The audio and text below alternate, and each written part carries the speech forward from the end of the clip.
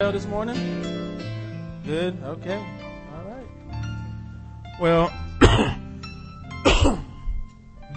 I'm a little sad this morning because my football game didn't turn out as way I would like to, but it's okay. 2 weeks ago, John encouraged us to live as the children of God and not like children of the evil one.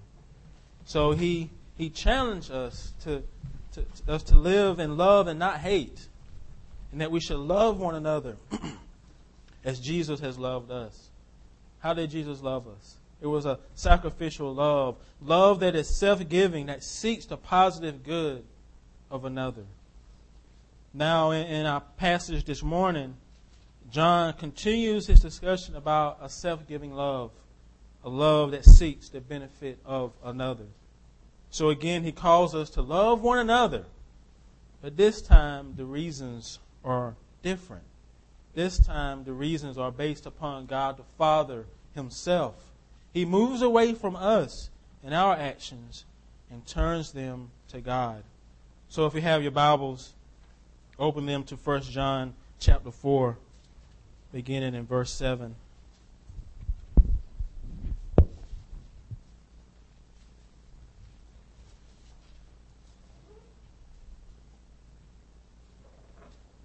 Beloved, let us love one another, for love is from God.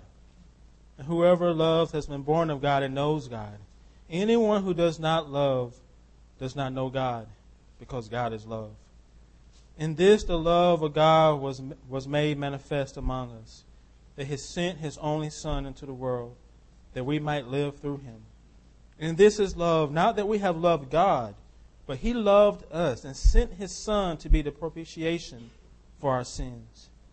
Beloved, if God so loved us, we also ought to love one another. No one has ever seen God.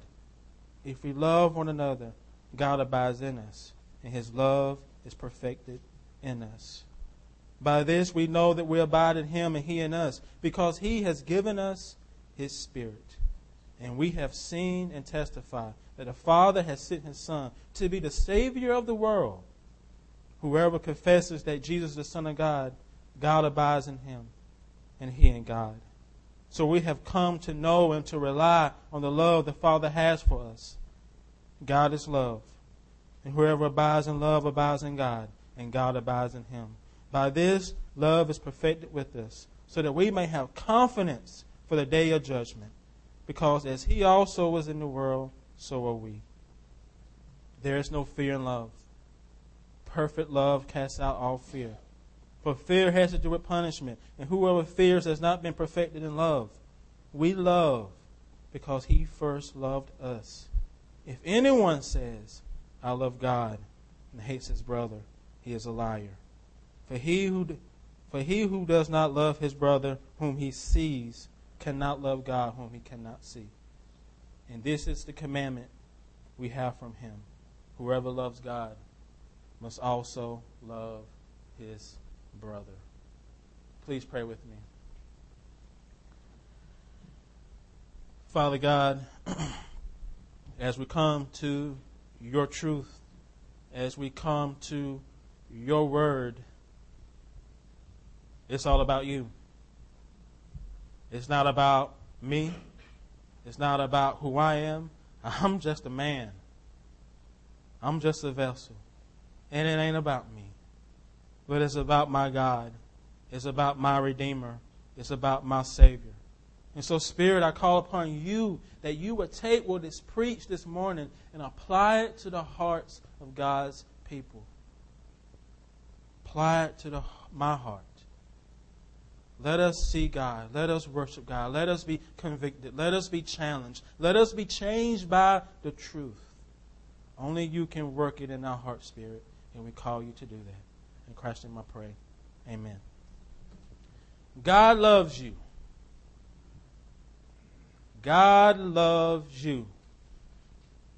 What comes to mind when you hear those words? God loves you. What suppressed feelings and emotions rise to the surface when you hear God loves you? Some of us And some of us have people in our lives who are not allowed to utter those words to us. They are not even to say those words, I love you, because of what they have done to us, because of how they have hurt us. When you think about God, is God in that category with those people? Is He not allowed to say, I love you? Do you keep God at arm's length? Are you on guard against God? Does God love you? Does He really love you? Do you know it? How can you know it? You can play the game, He loves me not. You can use that to see whether God loves you. I mean, we played that game before, haven't you? You all had a crush in school, and you had your little flower, and you sat on the playground, and you picked the petal off the flower. He loves me not. She loves me not.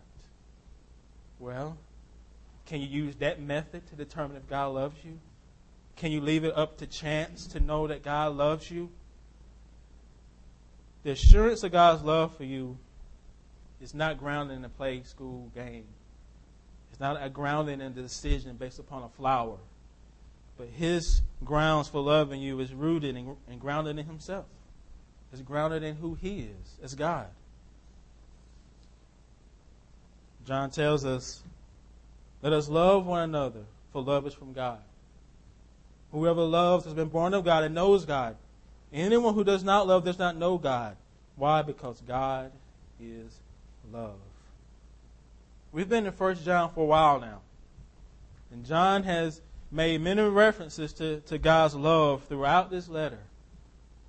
You know, he said phrases like the love of the Father.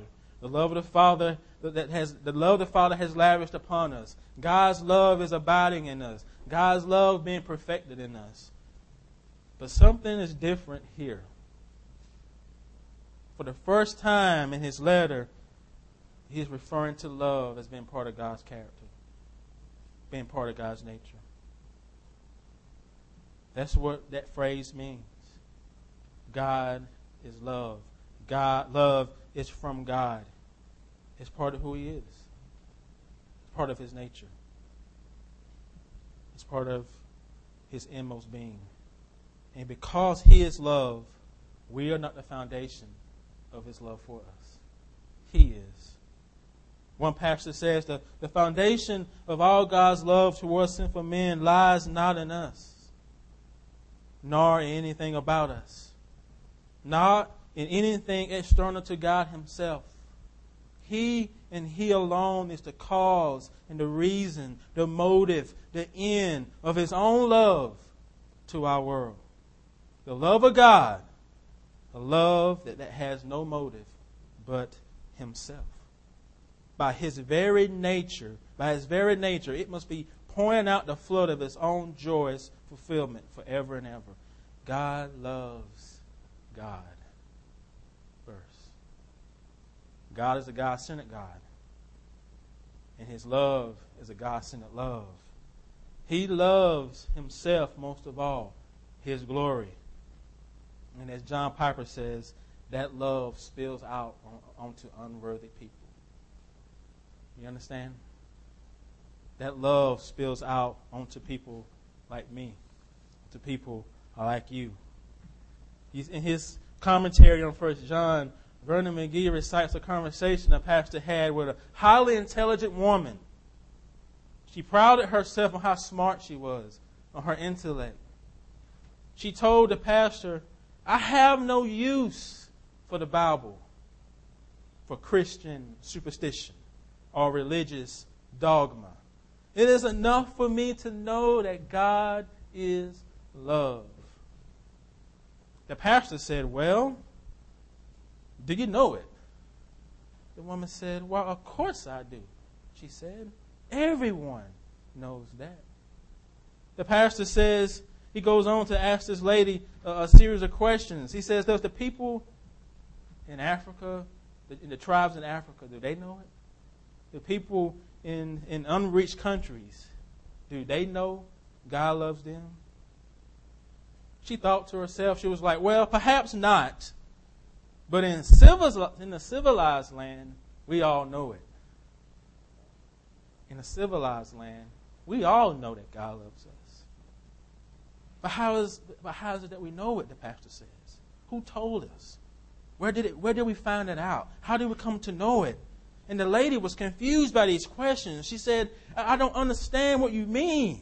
She said, I have always known it. I have always known that God is love.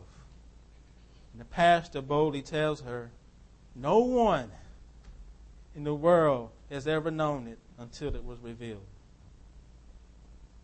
No one in the world has ever known that God is love until it was revealed in heaven and recorded in God's Word.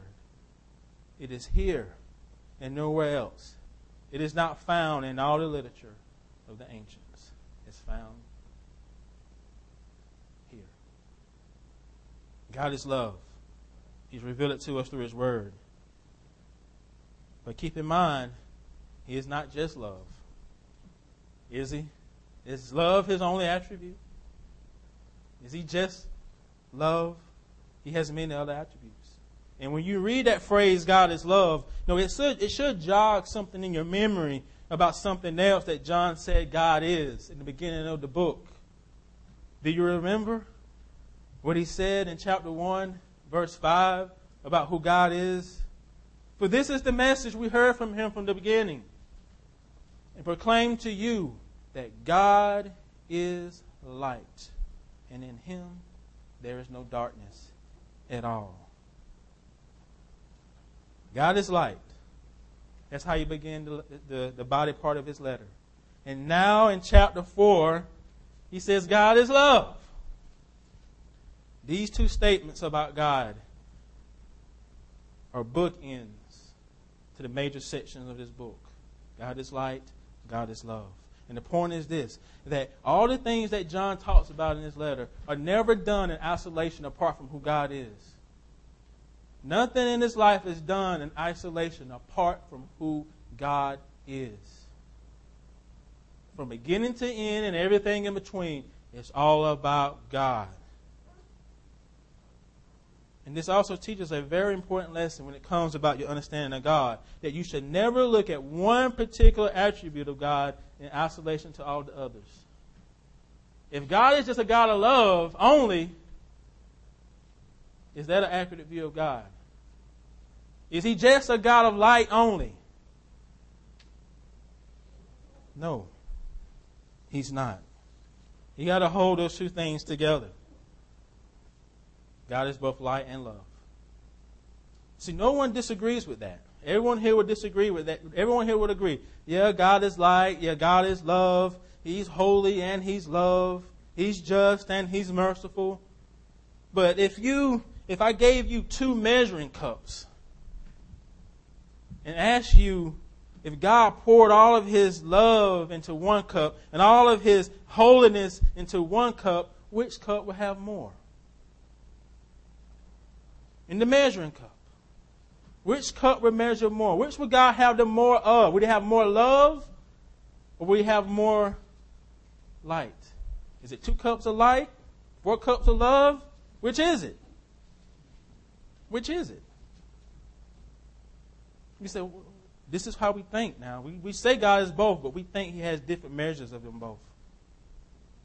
You see, the measure of God's light, the measure of His love are always equally full. One never outmeasures the other.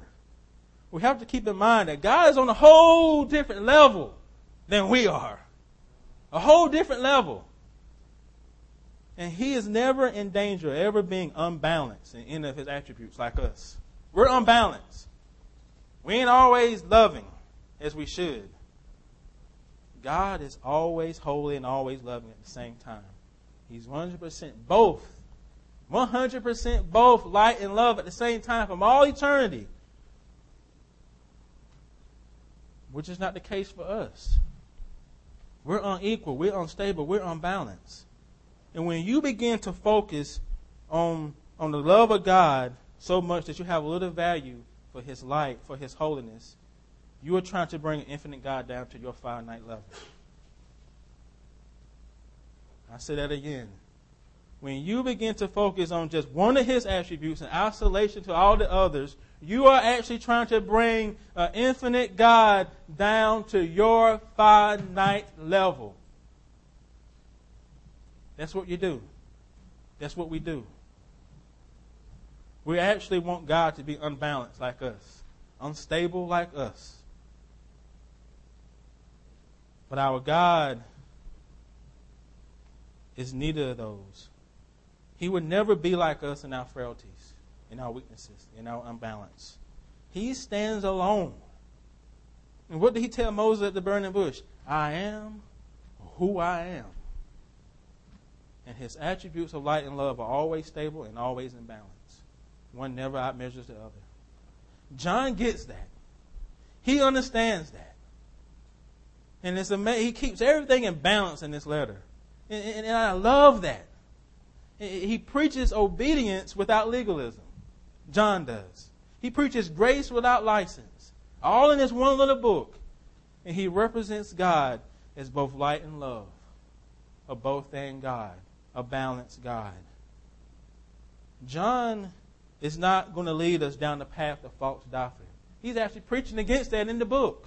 And so if he only preached a one-sided view of God, he would be doing the same thing the false teachers were doing in the church there. So you realize that. He had to round out his argument in the letter. He had to say God is love and God is light to round out his argument. Because if he didn't, he'd be doing the same thing the false teachers were doing. A one-sided view of God. A misunderstanding of God.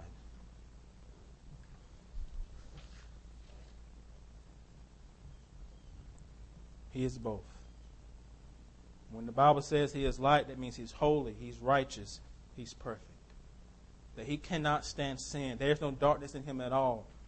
When it says he is love, he's merciful, he's gracious, he's forgiving, he's compassionate. And when you learn to hold these two attributes to God together and not in isolation of each other, you won't become a bandwagon fan of either. You'll be a fan of both. You'll be a cheerleader of both of those attributes. God is love, God is light. 3 weeks ago, a vacuum cleaner salesman came by our house and tried to sell us a fancy, very expensive vacuum.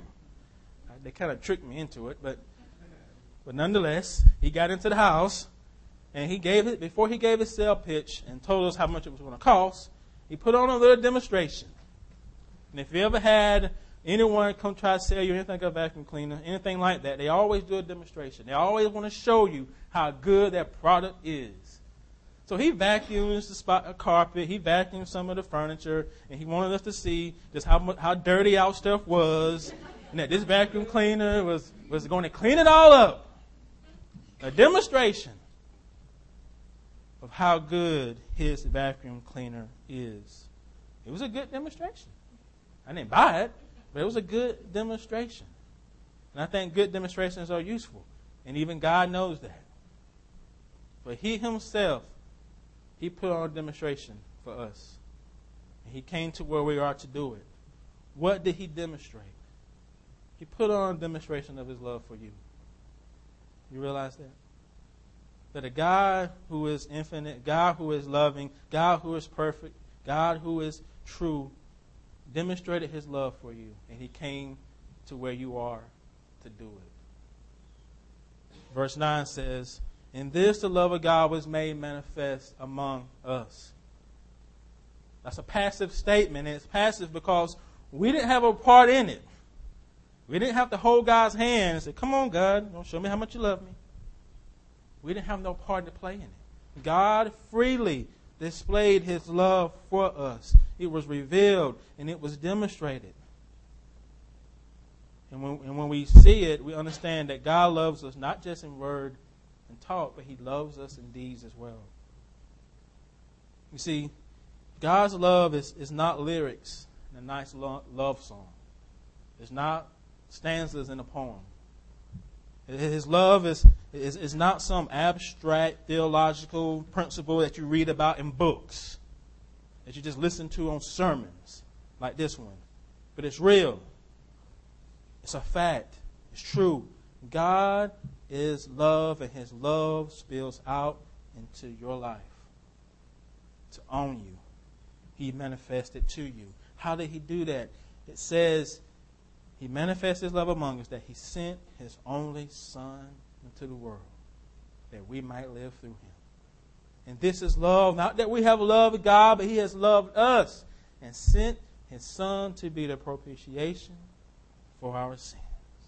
He manifests his love through the Son. He displayed his love to you through the Son. What is that? The incarnation of Jesus into this world is a demonstration of God's love to you.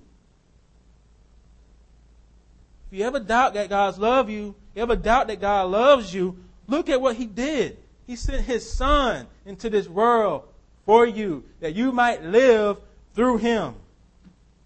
His only begotten Son. And what kind of world did he send him in? Did he send him into a nice, loving world where everything is good, we all get along and sing kumbaya? Was that the world he sent him in? He sent him into a broken, fallen, sinful, rebellious world. His only Son into a world that was in opposition to God. And you say, well, how is that love? Remember what John said about Jesus in the prologue to this letter. It's the first 4 verses of this book. He made the point to say that Jesus pre-existed with the Father in heaven before the incarnation. Before the dawn of time, Jesus existed. But Jesus humbled himself in the incarnation to be born of a woman in the likeness of man, found in human form. Paul says in 2 Corinthians 8:9, "For ye know the grace of our Lord Jesus Christ, that though he was rich, yet for your sake he became poor, so that by his poverty you might become rich." Can you wrap your minds around that? That the eternal Son of God, who pre-existed in heaven with the Father, became poor through the incarnation for you. For Jesus, becoming a man was poverty. It was a humiliation compared to what he left. Do you realize that? His willingness to become poor demonstrates the Father's love for you. A self-giving love that benefits you. Remember the story of the rich young ruler who wouldn't give up everything? Jesus did that for you. He did that. He left the riches of heaven to be born into poorness in this world for your sake. That by his poverty you might become rich. And that's love. Do you see that? That's love. Who do you know is going to leave riches to become poor because they love you? I just love you, so I'm going to give away all I got to show it. And not only that, I'm going to suffer for you because I love you. Who would do that? Who in your life would demonstrate that kind of love, exercise that kind of love for you? Who will? All those love songs that people write, none of them really going to die. Even if they say it in the song, they ain't going to do it. But Jesus did. The incarnation, the incarnation of God's Son is not the only way the Son demonstrates his love for us. And another way, of course, is the cross. This is love, not that we have loved God, but he has loved us and sent his Son to be the propitiation for our sins. The incarnation, the atonement, the cross is also a display of God's love for you. Remember last week we talked about the cross. We said that on the cross, Jesus turned the cross from a symbol of shame and disgrace into a symbol of victory in life. And John is now telling us the cross is a display of God's love for you.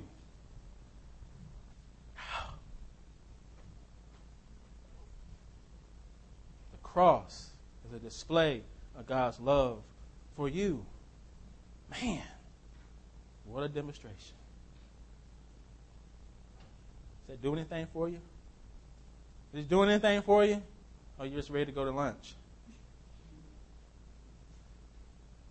As one Christian says, the Christian affirmation that God is love is not sustained by ignoring the cross, but by setting it in the forefront of the situation.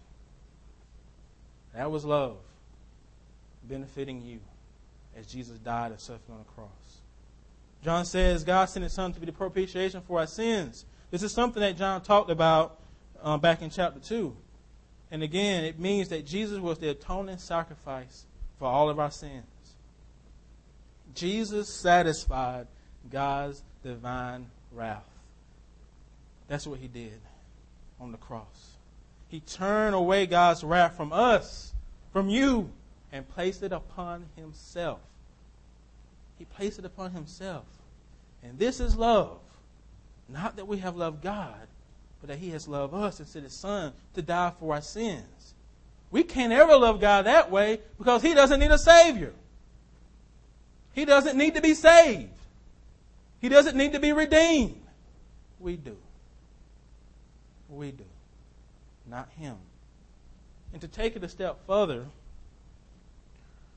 in Romans 5, Paul says that God showed His love for us in that while we were still sinners, Christ died for us.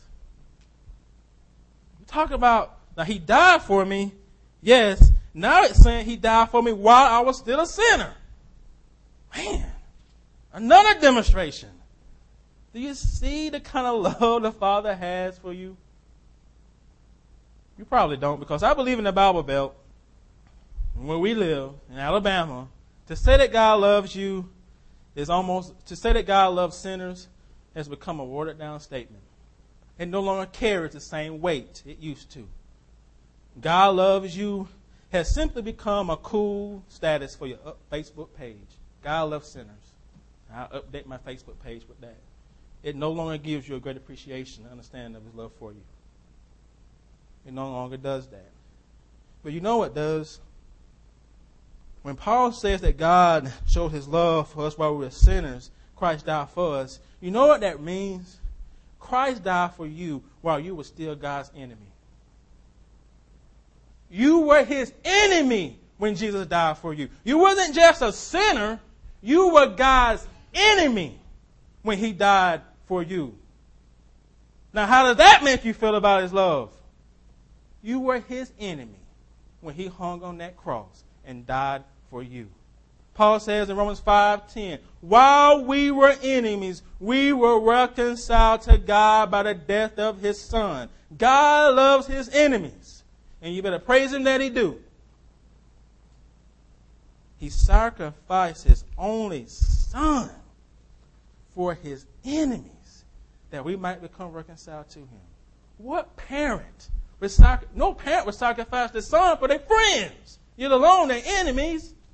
But God did. The cross is a demonstration of the Father's love for us. But what of the Son? Have you ever thought about that? Did the Father stop loving the Son as He bore God's wrath on the cross? Did He? No, He did not. The Father forsake the Son, but He never stopped loving the Son as the Son died upon the cross. And John Piper makes this clear. He says, the Father forsook the Son and handed Him over to the curse of the cross and lifted no finger to spare Him. But He never ceased to love the Son.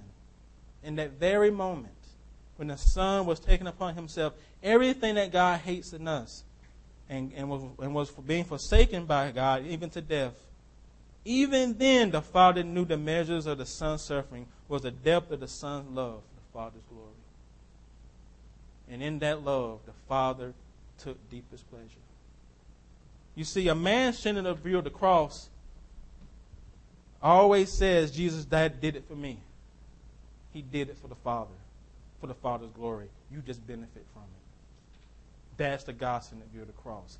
Jesus did it for the glory of the Father, and now we benefit from it. And Jesus knew that the Father loved Him for it. That's why Jesus said in John 10:17, for this reason the Father loves me. For this is the reason the Father loves me.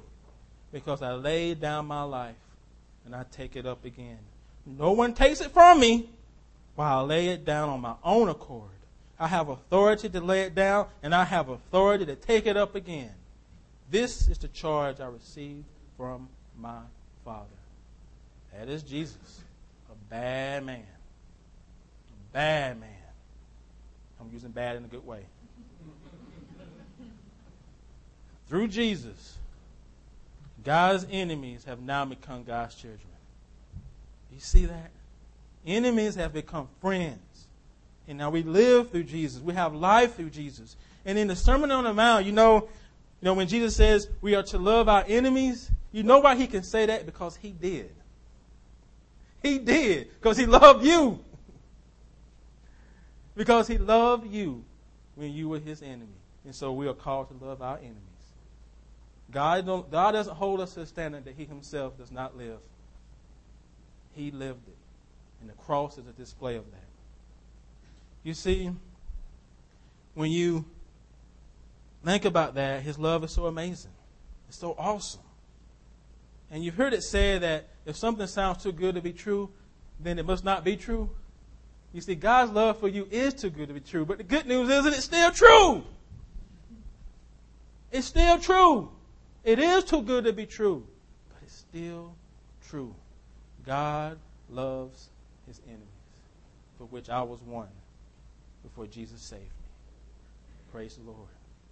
That God loves his enemies. The Son is the manifestation of God's love for us. The incarnation, the cross, the resurrection. Even when Jesus ascended to heaven, that was a display of God's love for us. Why is that? Because something happened when Jesus went up. Someone else came down. You see, when the Son went to heaven, the Spirit came down. The Spirit came down. And the Spirit and the Son are both a demonstration of God's love for us. Look at verse 13. It says, by this we know that we abide in him and he in us, because he has given us his Spirit. He has given us his Spirit. When Jesus went up to heaven, Pentecost came later. And Pentecost in Acts 2 was also a demonstration of God's love for you. In Luke 24, Jesus told his disciples that before he ascended, he was going to send the promise of his Father upon them, that they were going to be clothed with power on high. Clothed with power on high. Who is that? That's the Spirit, the helper, the counselor, the one who leads us in this life. He is the one that keeps the affections of our heart looking toward God. It ain't you, it's the Spirit. And in verses 14 and 15, he says, we have seen and testified that the Father has sent his Son to be the Savior of the world. Whoever confesses that Jesus is the Son of God, God abides him, and abides in him, and he in God. These are activities of the Spirit. All the apostles, all of them, they all saw Jesus, lived with Jesus, ministered with Jesus. But when did they begin to testify about Jesus? It was when the Spirit came. The Spirit enabled them to do that. And he enables us to do that. No one confesses that Jesus is the Son of God if the Spirit ain't moving. Because if the Spirit ain't moving, ain't nothing happening. If the Spirit ain't moving now, this sermon means nothing. Because it's the Spirit that takes God's word and applies it to our hearts. Not me. I ain't the Holy Spirit. I'm just a man. That's all I'm ever going to be. It's the Spirit that does it.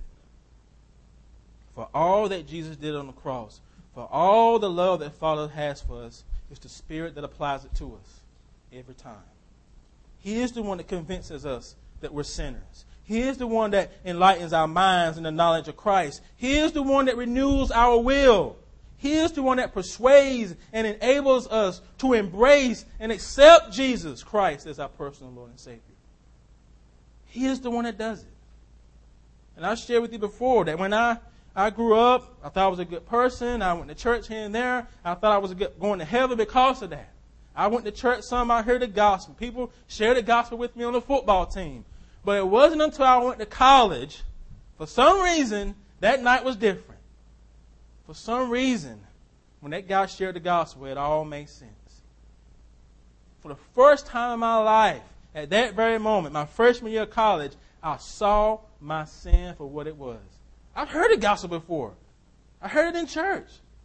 But I never saw my need of it. I thought I was okay. But that night, something was different.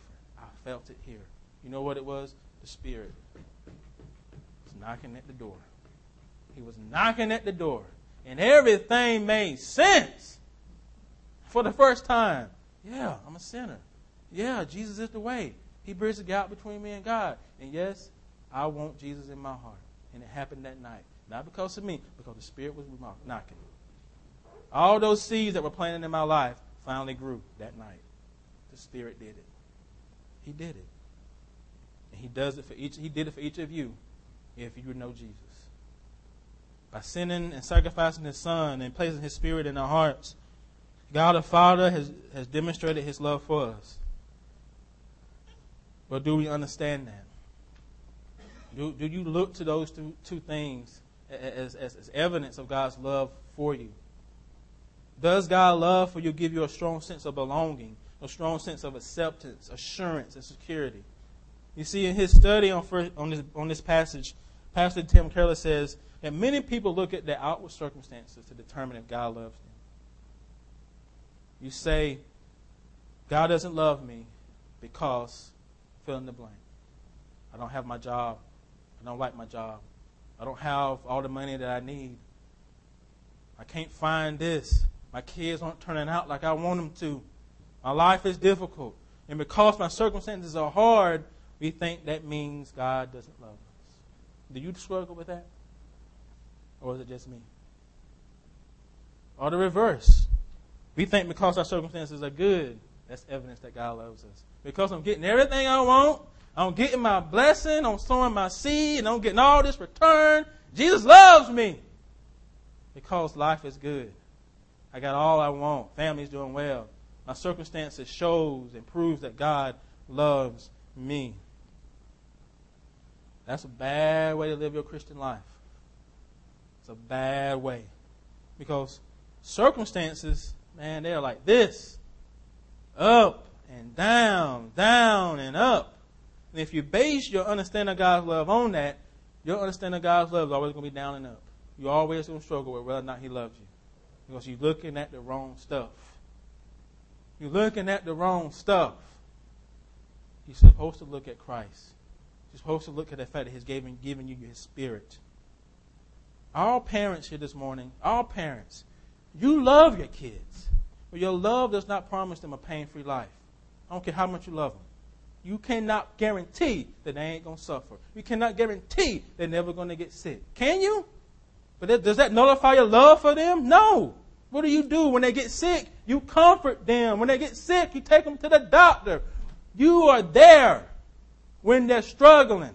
And so is God when you're struggling. His love does not guarantee that you're never going to suffer. But His love guarantees you're going to have a constant friend in the midst of your troubles. You're going to have a comfort in the midst of your pain. That's His guarantee to you. His Spirit and His Son are tokens of His love for you. Romans 8:31 and 32 says, if God is for us, who can be against us? He who did not spare His own Son, but gave Him up for us all, how will He not also graciously give us all things? What does that mean? That God is for you. He's for you. Your life might not be easy. You might not have everything that you want.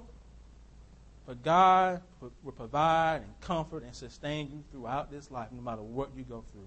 He is committed to you, and you need to trust that. His love is at work within you. You understand what I'm saying there? Don't look at the circumstances. You can't use them to say God loves me and doesn't love me. Look at the gospel. Look at that. Let that be enough. John says in verse 16 that we have come to know and to rely on the love that God has for us. What does that mean? It means through God's Spirit, His love continues to work in our life. His love has been perfected in us. And this work of God's love, it spills over into our life. That we begin to reflect God's love. We begin to reflect the love of an unseen God. That's what that means. He says no one has seen God. But if we love God, if we love one another, God's love abides in us. And His love has been perfected in us. It means you are actually displaying God's love in your life for other people. That's what that means. You are beginning to love God back. and you are beginning to love other people. His love has been perfected in you. Keller says, to know God's love and to rely on God's love means you understand it both in your mind and in your heart, and you depend upon it. It means you understand that His love for you is solid. You know that. His love for you is solid. It never wavers. Do you understand that? You can't have any more of it because you already have it all in Jesus. He can't love you no more than He already does. You have all of His affection at this moment in Jesus. All of it. All of His attention, His ear constantly. You have it all through Christ. You have it all at this moment. Knowing this gives us a confidence, John says. Confidence in the day of judgment. Confidence in this world. Confidence in knowing that perfect love casts out all fear. You see, as a child of God, you don't have to ever live in fear of Him abandoning you. Him letting you go. Him kicking you to the curb. Him breaking up with you. Him sending you off. Him forsaking you. Because He loves you completely. You are completely accepted in Jesus. You don't have to walk around in guilt. You don't have to walk around in fear. You don't, ever. God loves you completely. That's solid and firm. It ain't ever going to waver or falter. His love for you. And so, for every believer, if we ever play this game, rose petal game, it's never He loves me not. But you know what it means? He loves me in spite of me. He loves me in spite of me. This is what you say when you play the game. He loves me in spite of me. He loves me in spite of me. He loves me in spite of me. He loves me in spite of me. From beginning to end, it's mercy, baby. It's mercy. All day long. Let us pray. Father God, we thank You for mercy. We thank You for the fact that You are light and You are love also. We thank You for the tokens of Your love. For Jesus, our Redeemer, our Savior, and for Your Spirit that now lives in all of us, who wages war against our sinful nature, who produces His fruit in us. We thank You for Him, that He is a deposit guaranteeing our inheritance, that He is changing our hearts, keeping our hearts focused on You. Thank You, Lord, for that. And I praise You for all this in Your Son's name.